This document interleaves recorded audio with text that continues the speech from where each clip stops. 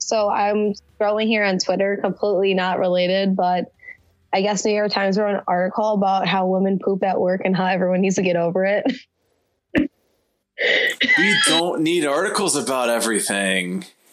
Literally, I just scrolled past it and I don't. Wow, guys, did you know that women have bodily functions? Welcome to the Emo Social Club podcast. I am Brian. I'm Lizzie. We're coming at you a little bit late this week because we all had the Riot Fest death and we needed a day to recover. And now we're here to tell you our recap of the weekend. Since we gave you a preview of the weekend, we felt it was only right to give you a recap. Our podcast is now a Riot Fest advertising campaign. Yeah. So, Lizzie, let's go down the weekend, and why don't you say what your favorite band was of each day? Of each day? God damn it. Who played on Friday? That's a long day. Oh God. Definitely not Blink-182. I was so disappointed in Blink-182 set, mainly because I couldn't hear anything. Because I was so far back. But so that was disappointing. I think my favorite set of that day that was the most super hype for was probably Hot Mulligan though. They played over at the Rebel stage and I feel like their crowd was just not big enough because I just really think that they're coming up with being the new forefront of the new wave of emo that's happening right now. And they are just so good and their stage presence and performance and crowd are always just so crazy and wild and always so much fun. So Friday, Hot Mulligan was definitely it for me. I think on Saturday, I was definitely more into Rise Against. Saturday is kind of like a lackluster day for me personally. Sorry, Slayer fans.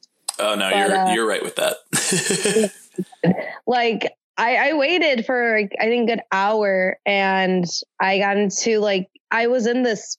I don't even know what happened. It was here's one mosh pit over here for Rise Against. And then here's another one. Then there's this little section in the middle of one line of people not in the mosh pit. And then all of a sudden it would just open up to the entire thing. And it happened multiple times. I'm like, what is happening here? It was truly wild. And it was really close to when I saw the Misfits at Riot Fest a few years ago, where I was literally pushed back and forth into two different ongoing pits, counterclockwise and clockwise. It just depended on which way I wanted to run. I just jumped, back and forth. So it was truly wild. Sunday, I definitely was the biggest hype for the starting line in Bikini Kill. Yeah. I've never seen the starting line ever, and they're one of my favorite bands. So I was having a lot of emotions and moments. And Bikini Kill too. I obviously never seen them. They broke up I think a few months after I was born. So it's not, yeah. So it was completely revolutionary to see Miss Kathleen Hanna there on stage. And actually my friend and I, we waited about 45 minutes because we went straight from the starting line over to the Riot stage to wait for Bikini Kill. And we tried to get as close as we could. But for anybody who knows Bikini Kill and Riot Girl history, the whole thing is girls to the front. So because you want to generate a space where women can actually get in the pit and be safe and be cool and everything like that. And not worry about getting injured by some 200 and something 6 foot tall punk dude in the damn things pit where I was I cannot get in here. I'm going to lose teeth. These men are huge. I'm going to get very dangerously injured. And my friend jumped in that pit and within 10 seconds she was in a 6-person pile up. Oh my God. on the ground. They got her up, but truly, I was talking to my friend about it, and this older dude, he'd be like maybe 50, 60. He was like, you should have gotten here earlier. I'm like, excuse you? Oh. I was like, do you know where you are, sir? I'm like, oh yeah, I know how this works. I'm like, I went to Misfits and I waited 2.5 hours. So I don't think you really need to tell me what to do. And he was just like, I'm like, do you know where you are? Do you know who you are about to watch up there? Do you understand this whole thing about Riot Girl and like Revolution, Girl Style Now, this whole entire ethos of feminism and punk rock? And it truly kind of bored me. Why would you even go to watch Bikini Kill if you were just going to tell a girl what to do? Literally. And I couldn't tell you how many just dudes were in front of us the entire time. And like, we were able to push all the way up. We were like 4th row, which was mind blowing to me. And we were just in pits and just, it's all so muddy. It was so muddy, but it was probably like one of the best times of my life. I was just so like in awe. I don't know, just because when I was in high school, I did this really nerdy thing where I thought that I needed to research to fully understand the music I was listening to. So I rented out a bunch of like punk, like books about like punk anthology and ethos and all this other stuff. And I found this book called Girls to the Front by Sarah Marcus. And it went through the whole entire history of feminism and the problems within the punk rock community with women and why it's important to like have feminism and, you know, how Riot Girl started and like Babes in Toyland and all these other influential chick bands. And it just was like, oh my God, like this is like the band that opened up like a whole entire new mindset and world for me at like 15 years old. Yeah. And it was just such an insane moment to just look up and be like, oh my God. It was truly like a revelation of an experience. So I think that was definitely my big thing of the weekend, you know. And then my friend, because I lost her, we found each other somehow. It was like that Spider-Man meme. I'm like, oh my God, it's you. I found her as I was like being muddy in a pit, and she was like, oh yeah, this bush woman was in front of me. And when Kathleen Hanna says like, you know, girls to the front, or she basically said, she had to rephrase it. Cause she was like, oh no, there's going to be an actual riot of people and people are going to get hurt if people start pushing to the front. And she said, if you are a cis white male dude, realize how much space you're taking up and let other people who aren't you basically come in. And this dude was like in the pit and he wouldn't leave. And my friend said this butch woman just grabbed him and yanked him out and like yeeted him behind a bunch of people. I was like, oh my God, I love that. Hell yeah. I was like, this is the content I'm here for. And those are probably the best things of the weekend. And just to add on, over the weekend, once I got back to our Airbnb and I had cell reception, I was going through my Facebook timeline and I saw 6 different weddings from Facebook mutual friends. Oh my God. Happened for the weekend. And I was like, wow. And here I am covered in mud and dirt, getting yeeted across crowds of people and thrashing my entire being into other people. And y'all are getting married. Yeah. True contrast. Yep. Picked a bad weekend to get married. Wow, you look foolish right now. I think I almost got invited to one of them and I'm like, oh, I'm so sorry, right? This is like yeah. I have had to tell friends that were getting married on that weekend, like, that is a very bad weekend for me for you to get married. So here's the thing. I'm just not going to be there. I'm not going to be there. And I'm really excited for you, kind of, but I'm more excited for me. That's what self-care is about. Self-care. You get married, I'll go to see bands I like. There you go. Who are your top picks? So Friday, I don't know. I wasn't really like stoked on a lot of the bands that I was watching. I liked Census Fail's album play of Let It Enfold You that day. They sounded really good. I've seen Census Fail a bunch of times and have been very disappointed with how they sound. But last year's Warped Tour, I watched them and they sounded very good. Like it feels like they've had some amount of like a refresh of like energy and sound. Like I think it was when Buddy started wearing better shirts. He just seems to be wearing much cooler shirts now, and I can appreciate that. Sometimes it's just confidence that you're wearing like the best shirt possible, like with the cool signs. I want to connect the two thoughts together, so I'm gonna believe that that's what changed it. So Census Failed set was very good, but I was most impressed by Glassjaw.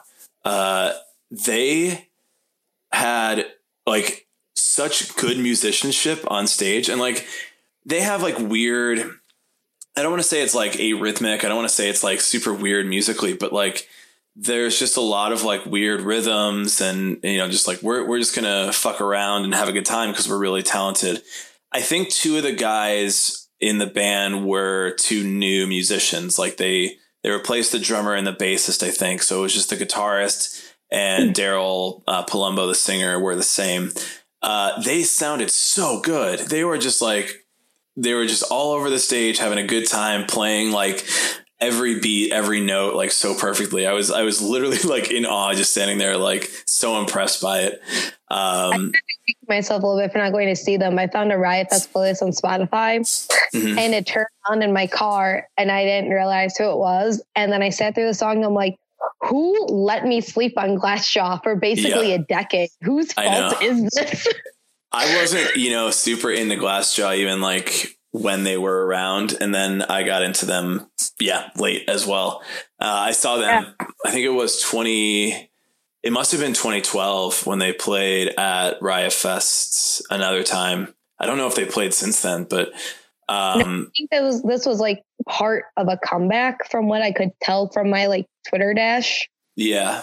We're kind of like inactive, and then we're like in and out. Yeah, just kind of do what they want, which you get to do when you've been around for, however long. I would like to see Finch come back. I saw that reunion tour. Whenever that was, a long time ago. You're gonna Listen, it was a long time ago. And I saw the Starting Lines reunion tour whenever that was, like fucking 7 years ago or something like that. Yep. They sounded a lot better this weekend too than they did then. I couldn't get anyone to go with me to that tour, and I was so devastated, and none of my friends had ever heard of the Starting Line, and they're like, how'd you hear from them? And I'm like, I just found them on YouTube, and I love them forever now. Oh my God. I found the Starting Line on YouTube. Gross. I saw Bedroom Talk, and they didn't play Bedroom Talk at their set at Riot Fest. I was really upset, but I also was so excited to finally see one of my favorite bands. I literally felt like I was like 14 years old again, and I was like seeing whatever band I wanted to see for the first time, and I was just like a giddy little like 16-year-old girl. And there's these really nice people in the crowd. And I was like, oh my God, I've never seen them before. And I was just like jumping up and down, like so excited. They were like, I'm so happy for you. I'm like, God, you were all so nice. That's awesome. Saturday, I mean, we had kind of talked about it on our preview podcast, but The Who was absolutely incredible. Like playing all these different instruments on stage, like the energy they put out, like the crowd was so into it. There was like definitely a moment where you could kind of tell from the band that like, I don't know, I'd have to look this up and double check on it. But for a band who has been around for a very short period of time, from Mongolia, doesn't speak English, I know they've done some tours of Europe, but I don't know if they've done much over in the US. For this to be like one of their first shows and probably their first festival show in the US at all, like there was such a reception to them in the crowd. People were getting so excited about it. People were having a good time. There were like so many people that just like walked up to the stage, like to check it out. And I mean, there was like nobody on at the same time as them. Like there was like, I guess we'll go watch this band. And people were just like, this is the best. And you could tell like The Who was just like, we are like so happy to be here. We're just so happy to be doing this. So I was like, not only am I being like, do I feel like I'm being taught to like protect my countryside and to ride a horse through the Windows background landscape. But I'm like, I feel like it's just so heartwarming to like watch this band like come and play like one of their first shows and have a few thousand people watching them. That was just really cool. So probably that was my, that was like the start of Saturday, but that was probably my favorite set of Saturday. I watched Cursive for a bit, just because I wanted to see if they would go aggressive, right off the top. And they did. And honestly, it wasn't as good as I was hoping it would be. Yeah, I wasn't really enjoying Cursive. They I guess put out a new song right before right before they played Riot Fest. So I have a feeling they're going to be coming back doing more. So I was like, all right, then screw this. I'm going to go watch the Damned Things. And I will give this bit of feedback about the Damned Things. Joe Troman looks like he's actually having fun in the Damned Things. And he looks bored as fuck when he plays with Fall Out Boy. Like he looks like he does not give a shit about Fall Out Boy anymore, but he was like shredding and he was moving and he was looking happy. And he was just like, you could tell that he has a different feeling entirely about the Damned Things than Fall Out Boy. Yeah. I mean, you could probably say the same. I feel like Andy Hurley's pretty at peace whenever he's playing his drum set though. Yeah, but I get it, especially with like the last couple of albums from Fall Out Boy. It's very different. It's not as heavy as obviously their stuff used to be. But yeah. So I can definitely understand that. And not as guitar driven for him to play cool stuff. I just dropped a bunch of pens in my room. Wow. Whatever. So yeah, I think he was having more fun. The band sounded great. Dan Andriano is fantastic in that band, and just like to see him in a metal band was really cool. He would look like he was having a blast too. Grandson was very, very good. Grandson is awesome. So I was like, all right, I want to listen to a few more Grandson songs before I watch his set. And oh my God, he's so good. Like there's so much energy. It's so like aggressive. Like it's like kind of hip hop, kind of electronic, but then has like a punk vibe to it. And the crowd is like very aggressive with each other. You're like, why am I listening to like hip hop, but everybody wants to mosh? And I was like, that's so sick. It's so good. The Struts too are They're lot fun. Of fun. It's all crowd participation. Yeah. There's so many times where he's just like getting the crowd to sing. And it's awesome. Like he is one. I think he was probably my favorite front man of the weekend. The way that he was just like getting the crowd into it. He was like, his voice is phenomenally good. I was very jealous. He is such a good, fun front man. And I had some people, because I saw him down at Shaky Knees this past year. And I'm in this Shaky Knees like Facebook group, and people are like, I just don't think the Struts are actually that good because it's all audience participation. I'm like, don't you want that? Why are you going to a live show if you don't want audience participation? Literally, like I'm having a real big disconnect here with your awful critique. I guess if you're like, I want to go watch a band just play their songs, sure. But if I'm going to a concert, if I'm going to a festival, especially, like I want to watch a band entertain me. And they also like at a festival, and I kind of realized this as I was walking by a bunch of stages, is that your job is not necessarily to entertain for your crowd, because you are competing with other bands playing at the same time, fans that might be there for another band that are walking by your stage. They played the stage too. That was like the only, you would walk by that stage going to get food. And they played around like 6 o'clock. So assuming that a lot of people were probably hungry around then going to get food, you're playing in front of an audience that's just straight up walking by your stage. And if you can pull those people in that moment and just grab their attention, get them involved with what you're doing, they're going to come back to another show where they're only coming for you. I know for sure that when the Struts come back to town and they're playing a concert, I'm going to go see that show, even though it's like not a festival show, even though it's just them playing. And if it's all audience participation, fine. I'm going to have a fucking blast. Yeah, 100%. My friend ended up waiting like an hour, and she was like fourth row for them. Hell yeah. And she was like right here. Like she was big old hype for them. And I mean, they're big old hype. They're just really good. They're just really good. So if anybody hates off the Struts, I need you to get out. Nah, you're wrong.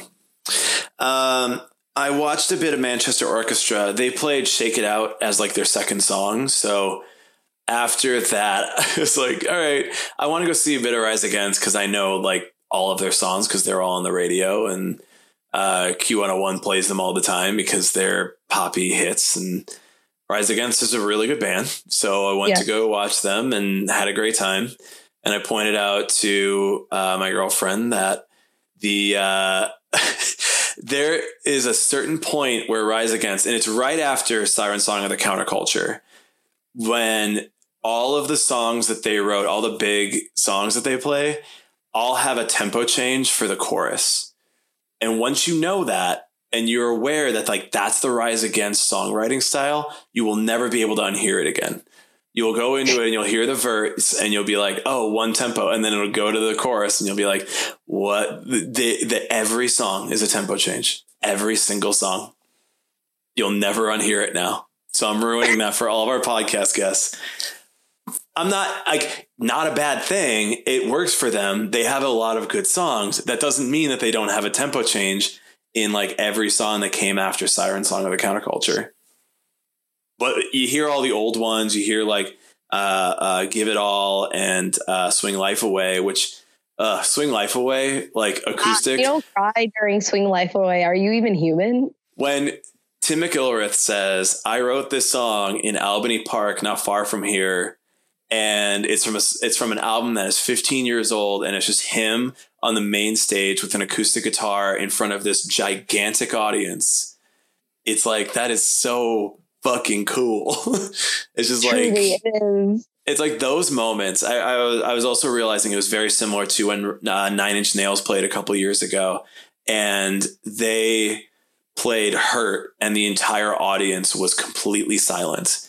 And I was like, these are like the moments when you realize like the power of music and like everybody coming together to like watch the same thing and experience the same thing. That's when you can really see and like experience it as a group. And that was probably one of my coolest moments. And then they went into one of the other songs. It was like, all right, and 1, 2, 3, 4, 1, 2, 3, 4, 1, 2, 3, 4. It's every time. Oh my God.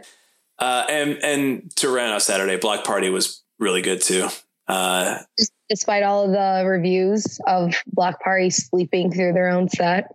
There was a lot of that. Their drummer was doing a lot of work, I will say. She's awesome. But it was a good performance. They played their album, but they didn't play it in order, which I kind of liked. So they played the album, but they were just like sort of sorting the songs around. Like they played the bigger songs, which are a little bit earlier in the record. They played those near the end, and then they closed with the opening song on the record. And I thought that was like it's a different way of doing it, but I thought it was a cool way of doing it. Just like, if they know that their bigger songs which are probably like their singles, let's be honest, if they're going to open up with them, then you're going to lose half your audience after they're over. So exactly. Yeah. And I'll get into that when we get into Taking Back Sunday in a second, but Sunday, oh my God. So I went like all day on Saturday. So I was fucking tired on Sunday.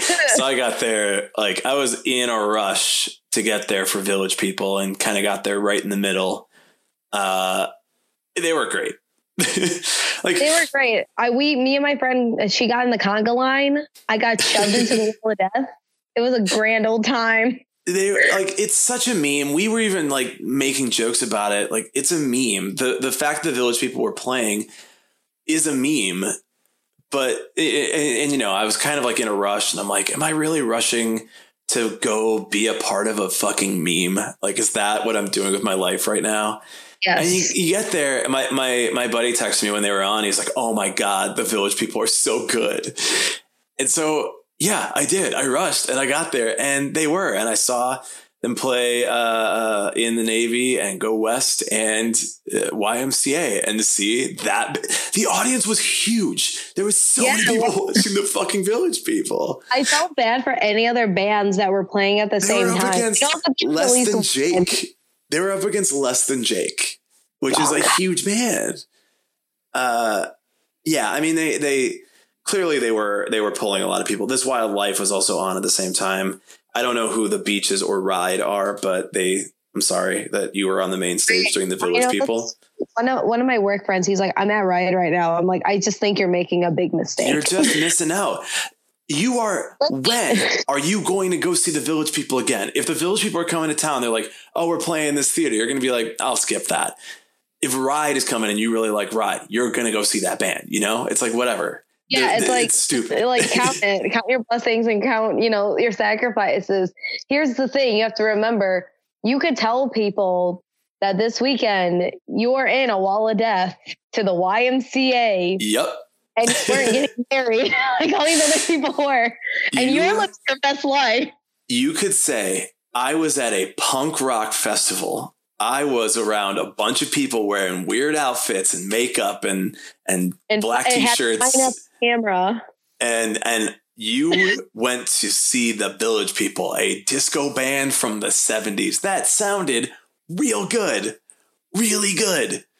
And you were like there with the YMCA, a song we all know from fucking kindergarten or elementary school. Can we just talk about how nobody knew the full YMCA dance? And I was really affected by it. No one was doing the, for our listeners, the like point across and switch. You do like a mini like Macarena thing at the end, and then you put your hands on your head and you kind of like thrust. Yeah, no one was doing that. Not even the fucking band though.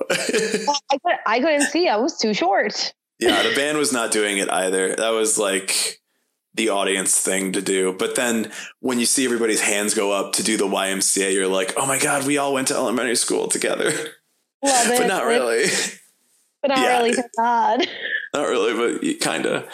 It was awesome. It was so funny to me. I just like during the song couldn't stop laughing because I'm just watching all of these adult motherfuckers put their hands up to sing the YMCA in the middle of a Sunday at a punk rock festival. And it's so weird. It's so like. Did you see the conga line? Yeah, I saw. I was like in the back, but like I could see like all the dumb shit happening in front of me. I missed the. I didn't see the Wall of Death from where I was, but saw everything else. Truly wild. My friend, as soon as they started Macho Man, she like made a beeline like right into the village. She's like, I gotta get in there. I was like, what is going on? Oh God, it was so good. After that. Baby at the YMCA, not in the Wall of Death, obviously. He's like not even a year old, wearing a Buzzcock shirt, had the big headphones on, obviously, because of the baby years, and it had a rainbow marijuana leaf on it. Oh my God. I'm like, that is the coolest baby. That baby is so high right now. Cooler than all of us. Yep. That baby's so high right now. After that, we met up over by Sincere Engineer, who this is my first time being able to see that band. She's so good. She's so fucking good. Oh God. Chicago favorite. Yeah. Is she from Chicago or is she just okay? Good. Yeah. The Chicago band. I've personally just never been able to go see them. They actually just opened for one of the 4 nights up for the Hold Steady at Thalia. Oh, that's right. Yeah, that's awesome. Yeah, so if you're from Chicago, if you like good music, definitely support Sincere Engineer because she'll be real big in a while, in a short while. If you still like the pop punk and yelling and everything, that's the vibe. And the emo-ness of it too. I mean, if you want to talk about corn dogs and how eating it makes you feel alone at home on your couch. That song is so good. That's a really good song. They open with it. I ran into one of my friends there. He's like, we're about to buy corn dogs just for this. And I'm like, that is truly wild. Such a good song. I watched a little bit of Against Me, but kind of chilled out a little bit during that. Just wandered around. The B-52s sounded very, very good. Like I don't know. That was just like so impressed that this band is like on their final tour. The B-52s and Slayer. I'm like, B-52 sounds so much better than Slayer. Like, I mean, you can't compare. Like, the music is different. There's a lot more instruments in the B-52s. Yeah, it's just that, like, the B-52s were awesome. I'm like, fuck Slayer, dude. Like, B-52s, like, stay together. Stay together. Keep playing. Slayer, it's like, you really did it, guys. On here and be like, fuck you guys. We're going to be like, fucking fine, dude. All right. Hey, Slayer, can you play that one song and can it last for an hour and a half? Yeah, cool. I will say, though, after the whole Blink-182 sound mishap, my friend and I, we were walking out after Rise Against because we didn't really want to see Slayer. Yeah. And we actually heard Slayer outside of outside of Douglas Park, where we couldn't hear Blink-182 for shit inside of the park or outside of the park. Yep. And she was like, wow, I can still hear. We got back to our Airbnb up in Wicker Park, and she was like, wow, I can hear the Slayer reverb from here better than Blink-182. I think Slayer is one of those bands, like, in a real Spinal Tap moment where they say, like, we have to have all of our stuff turned up this loud. Like, that's just like in their contracts or in their rider or something like that. Like, where they're, where like normally they'd be like, no, we can't do that. And they're like, yeah, fuck you, we can't. I'm Slayer. Fuck you guys. We're fucking Slayer. It's our last tour. Let us do it. It's like, okay, the kids want their amps turned up really loud. The kids, and they're actually like whole ass adults. But okay. Yeah. I don't know. I just didn't give a fuck about Slayer. I'm sorry. Like, even like listening, I watched a little bit of it before I went to Block Party, and I was like, man, fuck Slayer, dude. Like, they're just not good. Like, it's just the same fucking thing repeated over and over and over again. And they just like yell words at you. And it's like, I get it. That's the genre of music. That's what it's supposed to be. But why are we enjoying that now? Like, they were doing it in early 80s, mid 80s. And like, that was different. That was a time period where that wasn't a genre that you hear all the time. But now you've taken what they did and you make it better. And there's bands on this fest that were playing that kind of music better than them. So why do we need fucking Slayer? And, fine. And I'm sad that they're going to be ending their career and they're going to stop touring and they're going to stop doing stuff. And I understand, and that's okay. And, great for the influence that you've brought to music, but like, yeah, you could have done better. Yeah. I think that's the big thing is, it's like it's again, like a revolutionary band, but at a certain point you have to be like, oh, okay.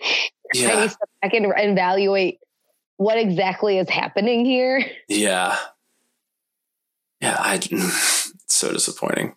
Yeah. And then the starting line, we already talked a lot about, and they were fantastic. They played very well. I missed the Raconteurs because I wanted to stay by the stage for Taking Back Sunday. So I didn't really get to see them at all. I'm hoping that the Raconteurs do another like tour run and come through again before they end this like reunion. Because I would like to go and actually see them play a full set. I'm really surprised Jack White didn't walk off stage and have a hissy fit like he did last time I saw him. I mean, he's allowed. He's music. He's like the Dave Grohl of being quiet and weird. Dave Grohl was like loud and normal to me. And humble. Yeah, and like Jack White is like, I don't have a cell phone because I'm better than everyone. I'm going to make a guitar out of a piece of wood and one string. I don't care, dude. I fucking love Jack White. I love Jack White so much. Like, I used to be, I'm just such a huge fan of like White Stripes and shit. And like, I understand that Jack White got very, what's the metaphor I want to use? He got very big for his britches. I don't know what you want to fucking say, but fine, fucking fine. I'm down with it. I'm here for it. I'm also very excited for Jack Gray, his project that he worked on with Jack Black. Okay, I do want to kind of see what's going on with that. Yeah. Just because. If you want a preview of it on Jack Black's YouTube channel, Jablinski, he did a thing where it was actually part of it was at Lollapalooza, interestingly enough.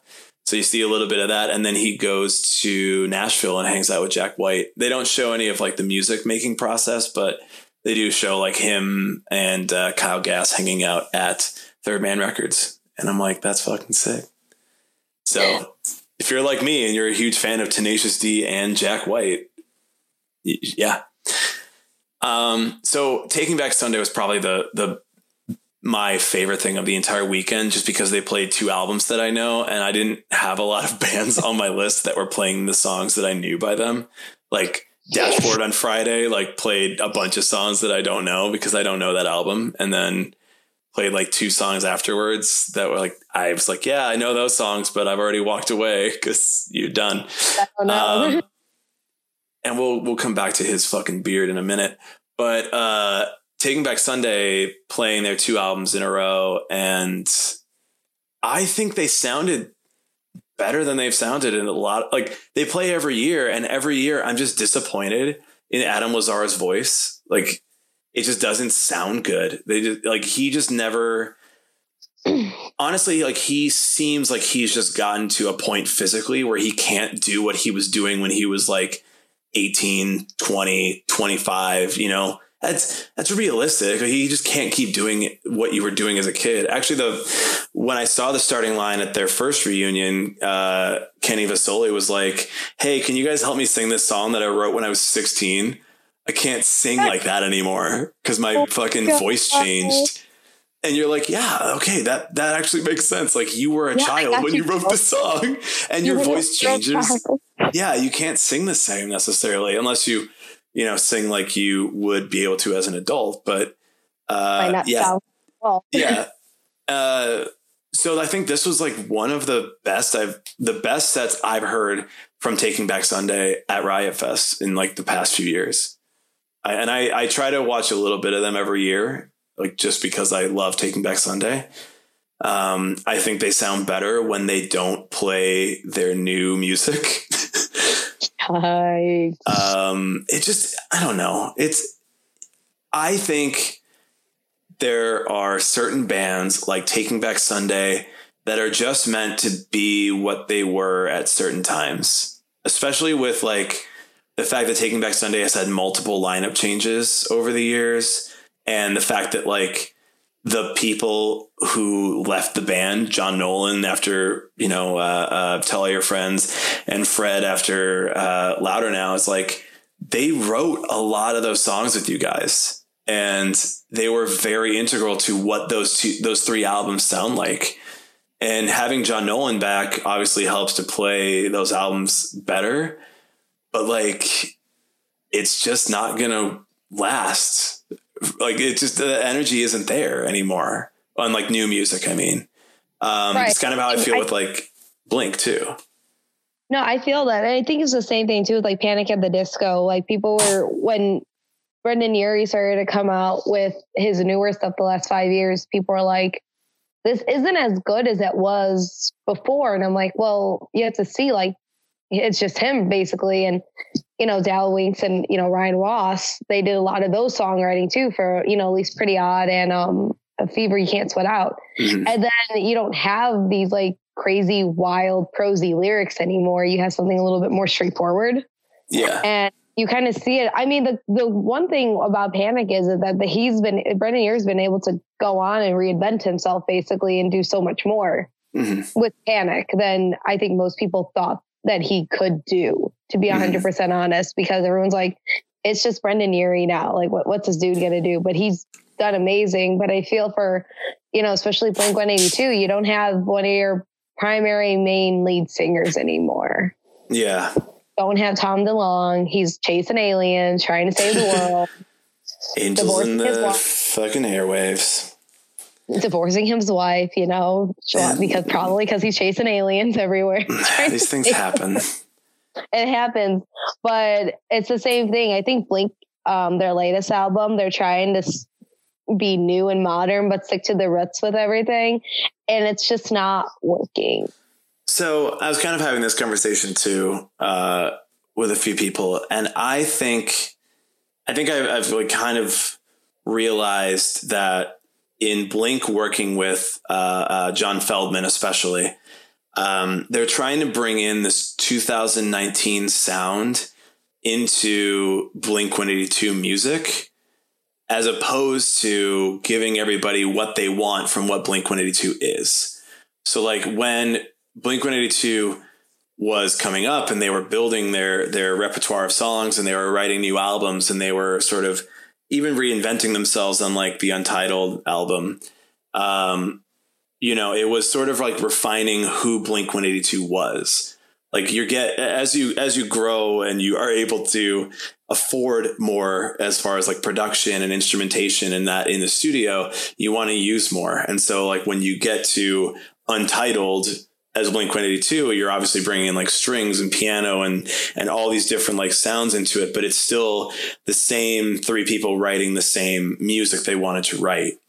When you start to bring in like trends and you start to bring in what's going on in the music landscape of the time that you're writing for, as John Feldman always fucking does, it just ruins what was the original magic of it. It just takes away from like what you wanted to hear out of them in the first place. If they were writing music as the three members as they are right now, I do think it would be different than what they're actually putting out. I think that like they should ignore 2019 trends. They should stop trying to write like these 3.5 minute pop songs to get on the radio, to get like an album out. It honestly feels like they're just, we just have to write albums because we write albums. Like you don't fucking have to. You could just fucking go that's play kind of all like shit. how I felt about like Weezer this past year, that they were like, here's a teal album, here's a black album. I'm like, wow, this black album like sucks. Yeah. So Weezer, I feel a little differently because Weezer is clearly like on some like jokey shit. Oh, 100%. I mean, they released an entire album of simply just like covers. Yeah. That's it. Weezer's taking it less seriously, but Blink-182 is writing like dark rock pop songs and definitely taking themselves way more seriously now than they ever have. And Untitled, I feel like, is a fairly serious record, but they're definitely like, we are like edgy now. We're like 50 and we are edgy as fuck. They're literally trying to pull like a Billie Eilish, but be like, we're in our 50s and be like Billie Eilish. We get the kids. Like, okay, Mark Hoppus, I really need you to calm the fuck down. But like, that's the thing is like, why is Blink-182 trying to write songs that are the same, that are going toward the same people that like Billie Eilish? Don't write Blink-182 songs and hope people like it. And if they don't, who cares? You're Mark Hoppus. You'll be fine. Yeah, you will be 100. You're Matt Skiba. You guys are gonna Travis Barker. You guys are fine. Yeah. Matt Skiba, if you're like not happy with the music you're putting out in Blink, just keep writing songs with Alkaline Trio because you still have yet to release a bad record with Alkaline Trio. Literally, I mean, is this thing cursed? Slaps? Oh my God. Yeah. How did Matt Skiba write like one of the best albums? He wrote once a week still. I know. They wrote like one of the best albums of their career last year, and then they put out this fucking bullshit with Blink-182, and it's like, but you just do that again. You just have to do that. It's just a different bassist and a different drummer. And then you're like, oh, maybe Dan Andriano had a lot to do with that. You never know. Maybe just Mark Hoppus kind of sucks. Maybe he needed Tom DeLonge to write. I don't know. I'm not in the studio. I also blame John Feldman for fucking everything, but yeah. So there's our rant about Blink-182. Wait, John Feldman's going to catch wind of this and he's going to personally challenge you to fight. Fine. No, he can come on the podcast and I'll tell him like what I don't like about his production and his editing and all that shit. I listen to most every record he's put out. The only ones that I like are the first two used records, Panic at the Disco's Vices and Virtues. I think it was not entirely him, but a lot of him. He put out some good songs with the Matches, and that's it. That's all of them. I've listed you everything that John Feldman has done that I like. That Escape the Fate record that he did, I listened to a lot, and then I was like, wait, what the fuck? This sucks. Which one? This War Is Ours. Okay. When the dude from Craig Mabbitt joined the band from Bless the Fall, and they wrote like bunch of fucking shitty John Feldman songs. Like, all right, no, I'm going to go on one more rant before we move off of this. So there's obviously like, you know, this sort of like celebrity producer type environment. I don't know, like, you know the names of certain producers like John Feldman because he came from Goldfinger. And so he was already a musician, already a front man. Now he gets into producing and he has like a distinct sound. So people are like, I want that sound. I'm going to go to John Feldman.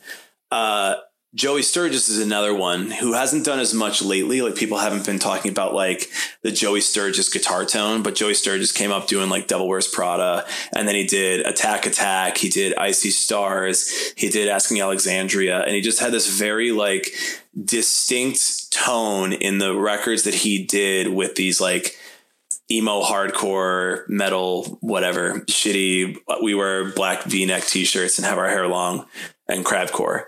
And he just had this like very distinct tone that everybody was like, we want to work with Joey Sturgis because he's going to make us sound like that. And we just want to sound like that. And while I do appreciate a lot of those bands, because a lot of those bands I very much liked because they worked with Joey Sturgis, it's also like it starts to get bland and stale because everybody's working with this one producer. And I have less issue with Joey Sturgis than I do with John Feldman, obviously. Yes. But I do think that like John Feldman and most older bands in general need to realize like, hey, what you're doing is just like to keep your own fucking shitty career going. And you could also just like stop because you're sucking. Like Joey Sturgis like hasn't, I don't know if he's like still producing. I don't know what he's done lately. I haven't listened to anything new that he might have done, but certainly like I have much less issue with him. I know he did at least one Icy Stars record. Maybe he did two, but I really like the record he did with them, and Devil Wears Prada records that they did with him are all very good. So that's my rant about celebrity producers. And I think we want to also just get into, to wrap this conversation up, this recap up, a little bit of like the sort of Douglas Park thing about Riot Fest and the fact that Riot Fest takes place in Douglas Park. Lizzie, you had sent me an article about from the Chicago Reader, which kind of quote unquote addressed the elephant in the room about it.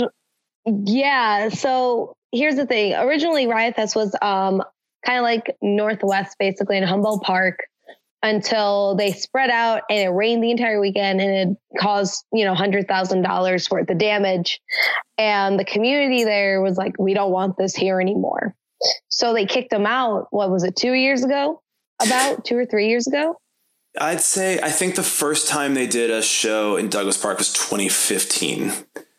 So this would be the fourth year they did it there. I think 2014 was the last year they did it in Humboldt. That was where, I was still an undergrad during that time. I just started. Gross. In my new undergrad.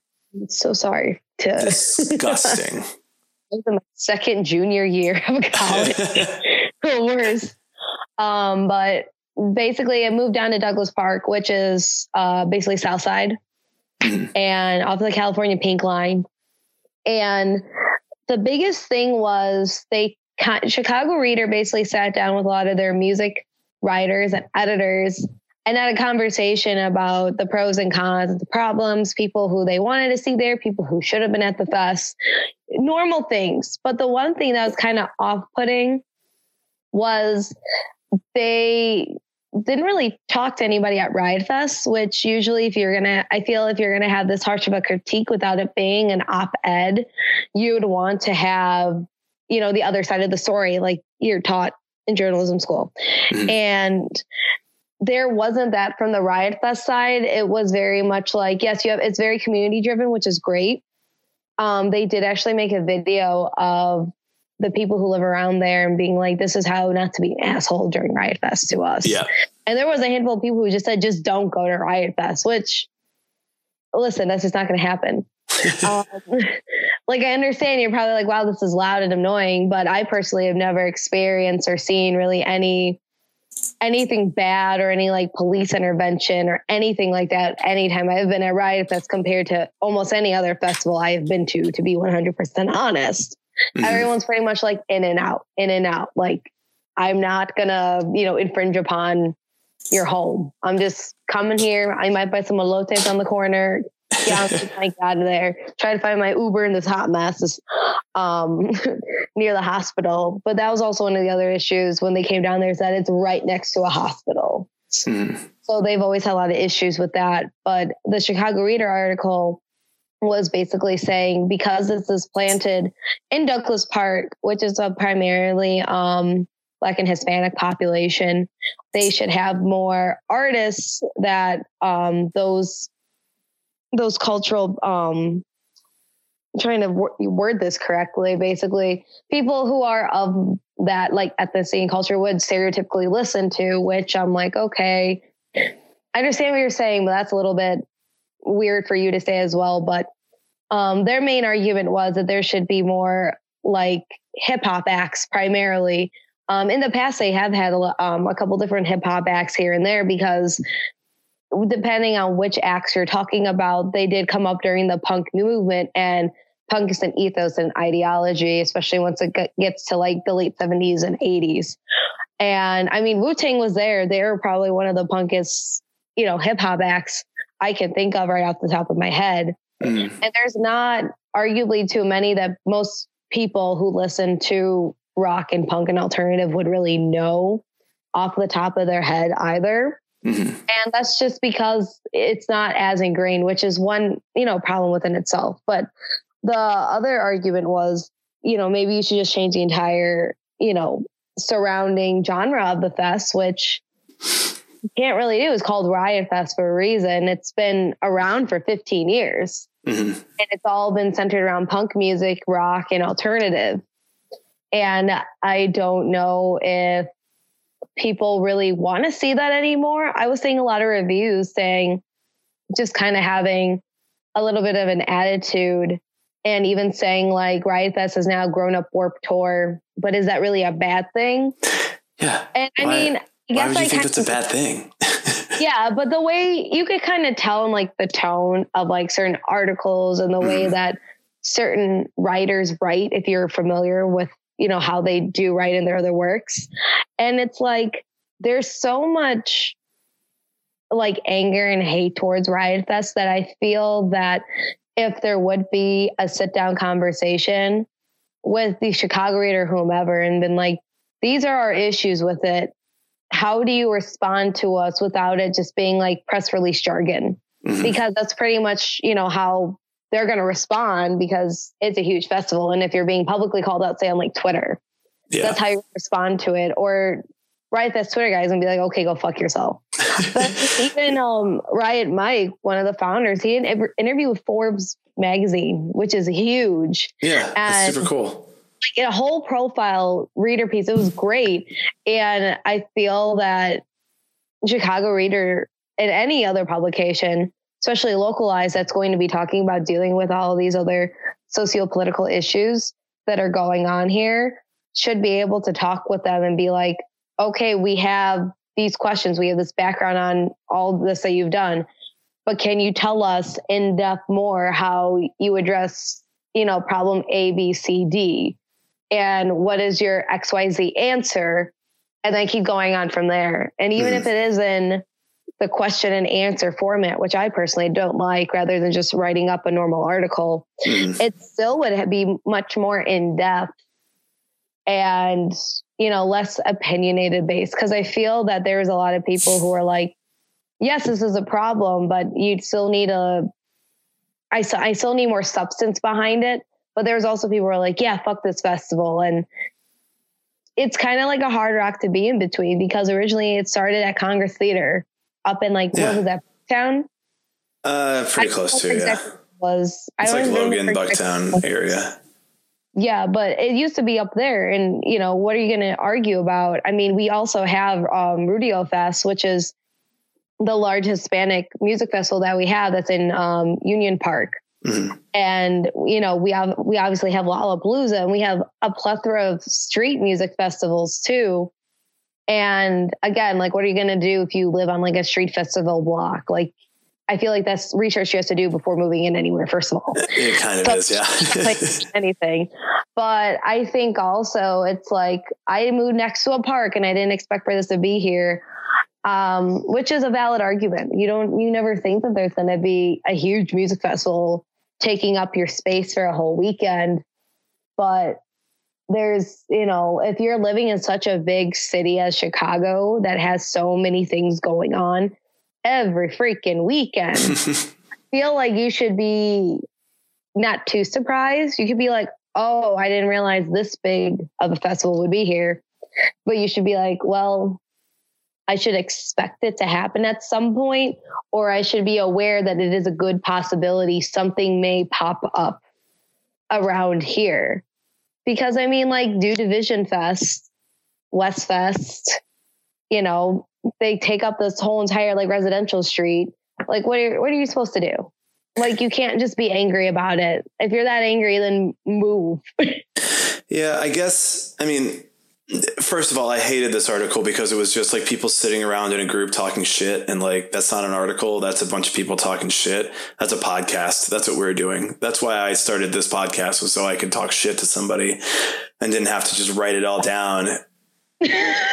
Like, yeah, just fuck that shit. Like, no. Like, gentlemen only.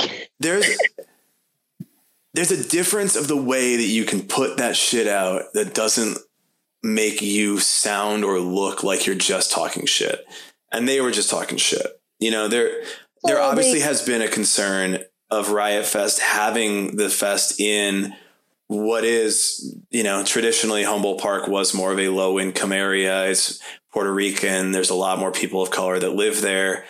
And moving it to Douglas Park, where there's a higher black population, is a concern. I understand that concern, that they're taking up this public space that is used by the community when the community is lower income and makes use of these public spaces and using it for what is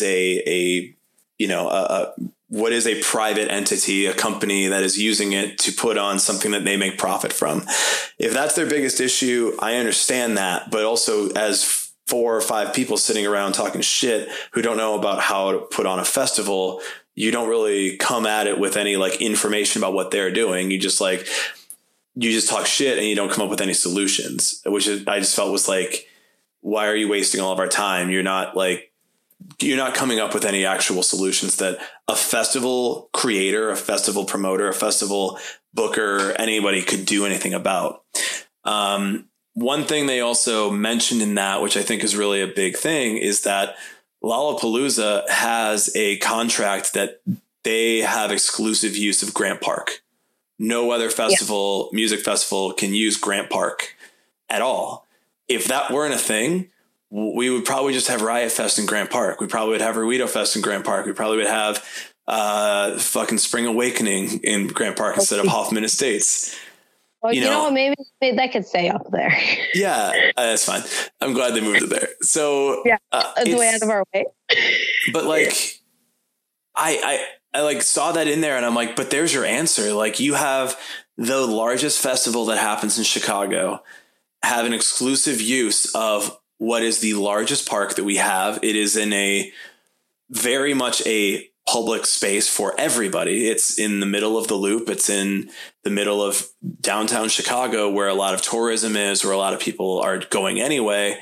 And it takes up space of a park. It doesn't take up like roads. It doesn't take up what is a public space for a low income neighborhood. It solves that. And yet you aren't kind of complaining about that. You're complaining about a smaller festival that, while it's popular for like our community, isn't able to compete with a Lollapalooza. There just is no way. Lollapalooza has this contract ongoing where them and the city get to, I'm looking at an article right now, which is why I know this, but they have it where it just like, they have the ability to add one more year onto this contract every year when the festival ends. So once, Lollapalooza ended this year, I'm sure they re-signed it because it's working out pretty well for everybody, and no one else will be able to use Grant Park. So and the other issue is that they just released how much it is to repair Grand Park after Lollapalooza, just like, ground damage.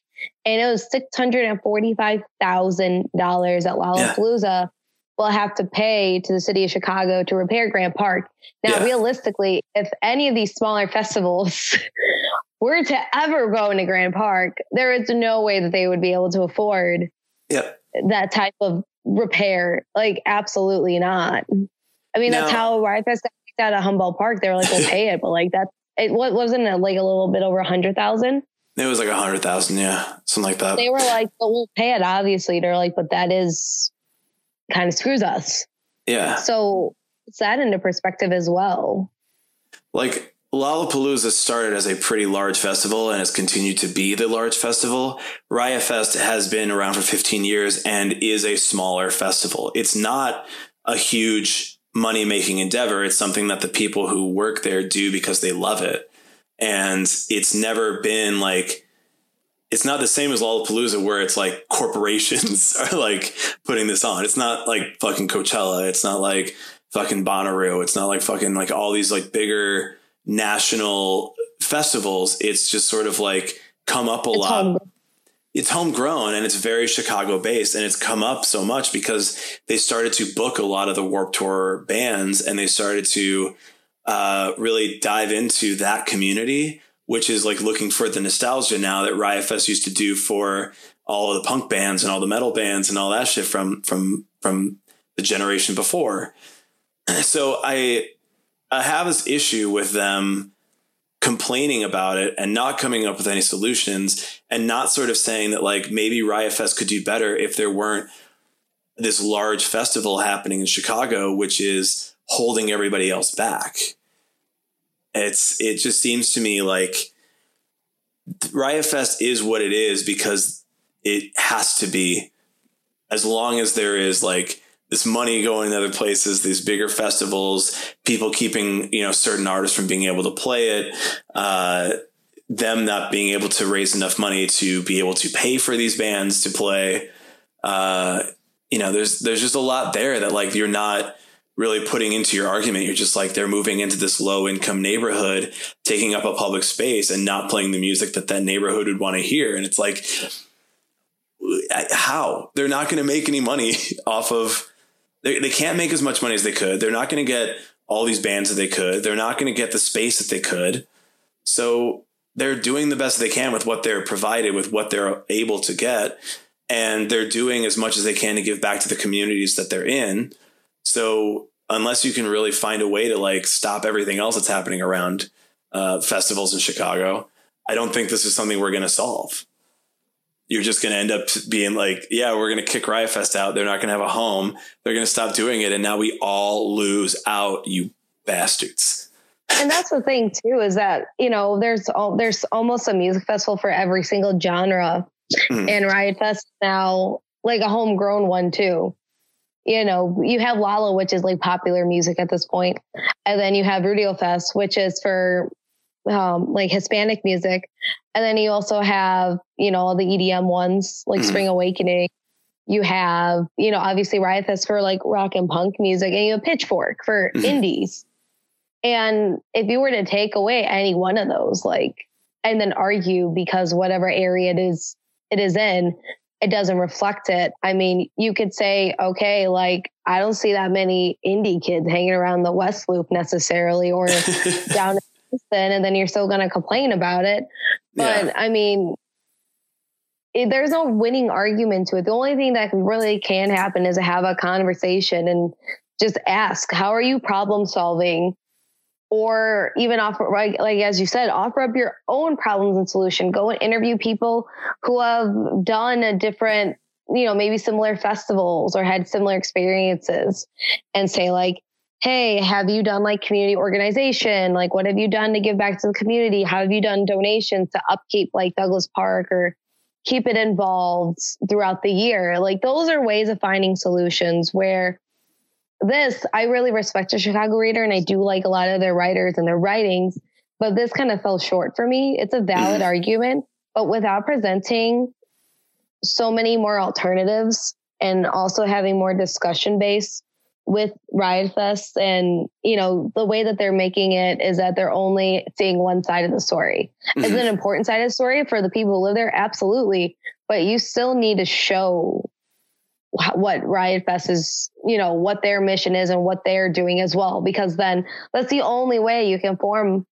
a concrete, non-biased, objective opinion for the reader and the audience as well. Otherwise, you're basically pivoting them towards your own thoughts and ideas and argumentation, which we don't want nowadays in journalism, because we see how awful that is, CC, Fox News, and unfortunately CNN, which I was actually out to eat tonight, and where I was, they had Fox News on one TV and then right across was CNN. And I was reading both of the different headlines, and it was truly a compare and contrast because of how biased and left and right leaning both are so severely at this point. I'm like, you guys are literally the worst of each side, 100%. And that is so awful to say, especially about CNN, but it was so wild to see it as a parallel all in one setting, but it was so crazy to kind of like have that brain blast moment of like, okay, this is sincerely where we are right now, and this is real bad. So I think the one solution we have, because Jane's Addiction has played Riot Fest before, is somebody needs to go talk to Perry Farrell, and you need to be like, hey, you can keep that exclusive contract, but you should let Riot Fest play in Grant Park once every year too. Like, you can do it.